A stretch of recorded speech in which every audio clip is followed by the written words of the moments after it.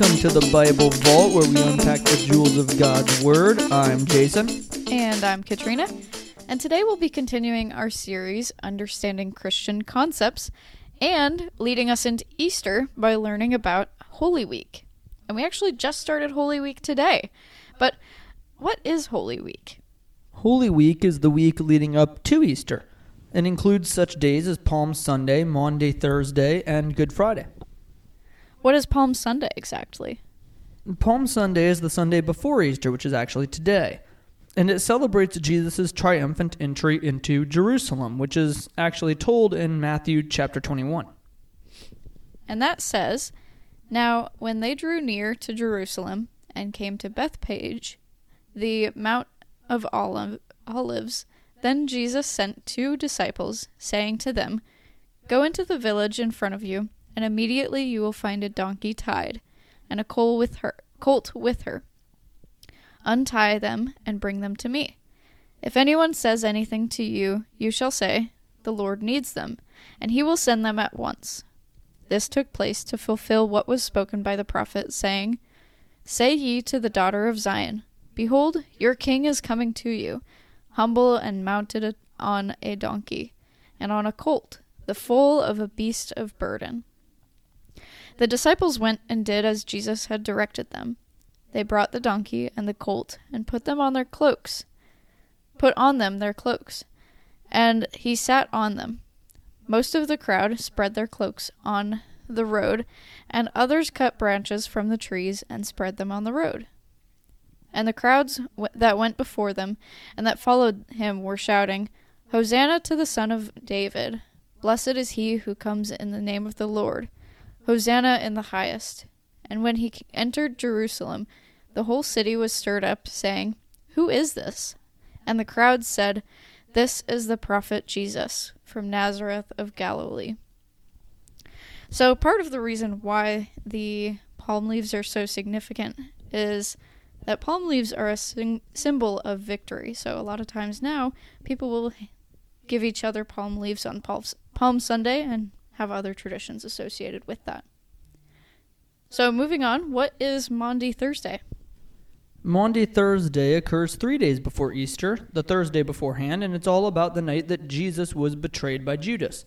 So stories that took place on Maundy Thursday include Judas betraying Jesus, Peter's denial of Jesus, the Last Supper, the washing of the disciples' feet, the Garden of Gethsemane, and so on. This day involves remembering what Jesus did the night before he died, and it's kind of a tough day for me personally, because I imagine everything that went down that night, from Jesus pleading in the garden that the role of being killed for us be taken from him, but submitting to the Father's will. The blood that Jesus actually sweat out because of how much duress he was in, or how Peter felt after his denial, or how Judas felt after the betrayal, which actually ended up driving him to suicide. And what Jesus must have been thinking while he washed the feet that very soon would scatter from him when he was arrested. I mean, it's all so hard to imagine and unfortunately glossed over, and as far as the glossing over goes, it's actually much like the pain of Good Friday. Yeah, it's definitely tough to take a moment and do that and remember all of that and think about what it would be like to be in that, but it's absolutely worth it to do that, to really understand what everything would have been like during that time. So what exactly is Good Friday? Good Friday is the day that Jesus suffered and died for us. So 3 days prior to Easter, it's going to be the Friday before Easter, and it's the day that Jesus, like I mentioned, suffered and died. And like Maundy Thursday, it can be a bit tough for me when I put myself there. And I encourage listeners, though, to do just that so that we can see and hear what Jesus went through. The crown of thorns piercing his head and the scorn and mockery of the people he's dying for, the nails piercing his hands and feet. I mean, one nail for each hand and then one nail to go through both feet. The anguish and pain of hanging on that cross, and it brings into perspective what grace is all about. If you truly put yourself there, I mean, could you do it? Could you endure what Jesus did for people who turn from you at every turn, who betray you or dishonor you and mock and reject you? I don't think I could, and yet Jesus did. He endured it all because of his love for us. And to me, that's a powerful message and one that shouldn't be ignored or glossed over. And so Good Friday is a chance to me to step back and to remember everything that Christ suffered and endured for our sake. And if you'd like to get a fuller picture, we won't have the time to do it on this episode, but I would encourage you to read through the events of Matthew chapter 26, verse 17, through chapter 27, verse 66. And then also read John chapter 13, verse 1, through chapter 19, verse 39. And again, as you read, try to put yourself there as a witness to everything that's going on. It will definitely change how impactful the story is and will illustrate the cost of grace, that now we get to enjoy that freedom, we get to enjoy that grace, but where it came simply, by virtue of Jesus' suffering, it certainly wasn't easy. And so I definitely encourage you to try to put yourself there as you read. Yeah, I think that's an awesome idea to read through all of that.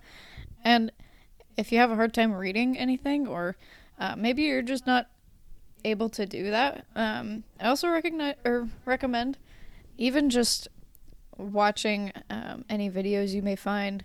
I know they haven't gotten to this point in The Chosen quite yet, but I'm super excited for it.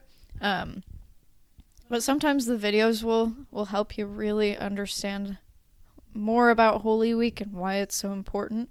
And as always, you can always reach out to us if you want to know anything more about Holy Week, or reach out to your pastor or anything else like that. Absolutely, and I think that wraps it up for this episode. Next episode, we'll actually be discussing the significance of Jesus' sayings on the cross, the 7 sayings he said while he was hanging up on the cross. So you'll definitely want to tune in for that one. Yeah, I'm super excited for that one. It's going to be really good. If you've got any questions or comments, once again, feel free to send us a message at the Bible Vault Podcast on Instagram. Thank you for joining us today on the Bible Vault. God bless, and we'll see you next time.